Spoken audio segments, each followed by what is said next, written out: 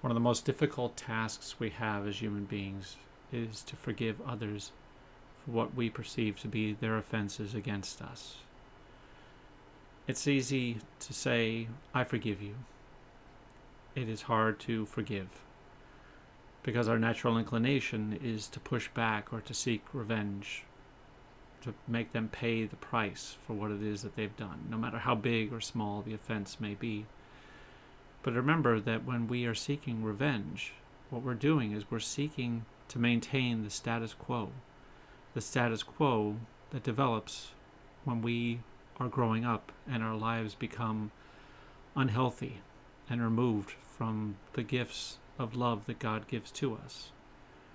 And so ask yourself this: am I seeking to push back or to be angry or to hurt another human being because they're upsetting the status quo of my life, and if I let them go, then I will feel anxious and upset and discontent, and I will linger on it for hours to come?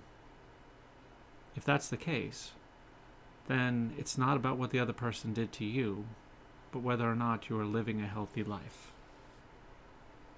Be well.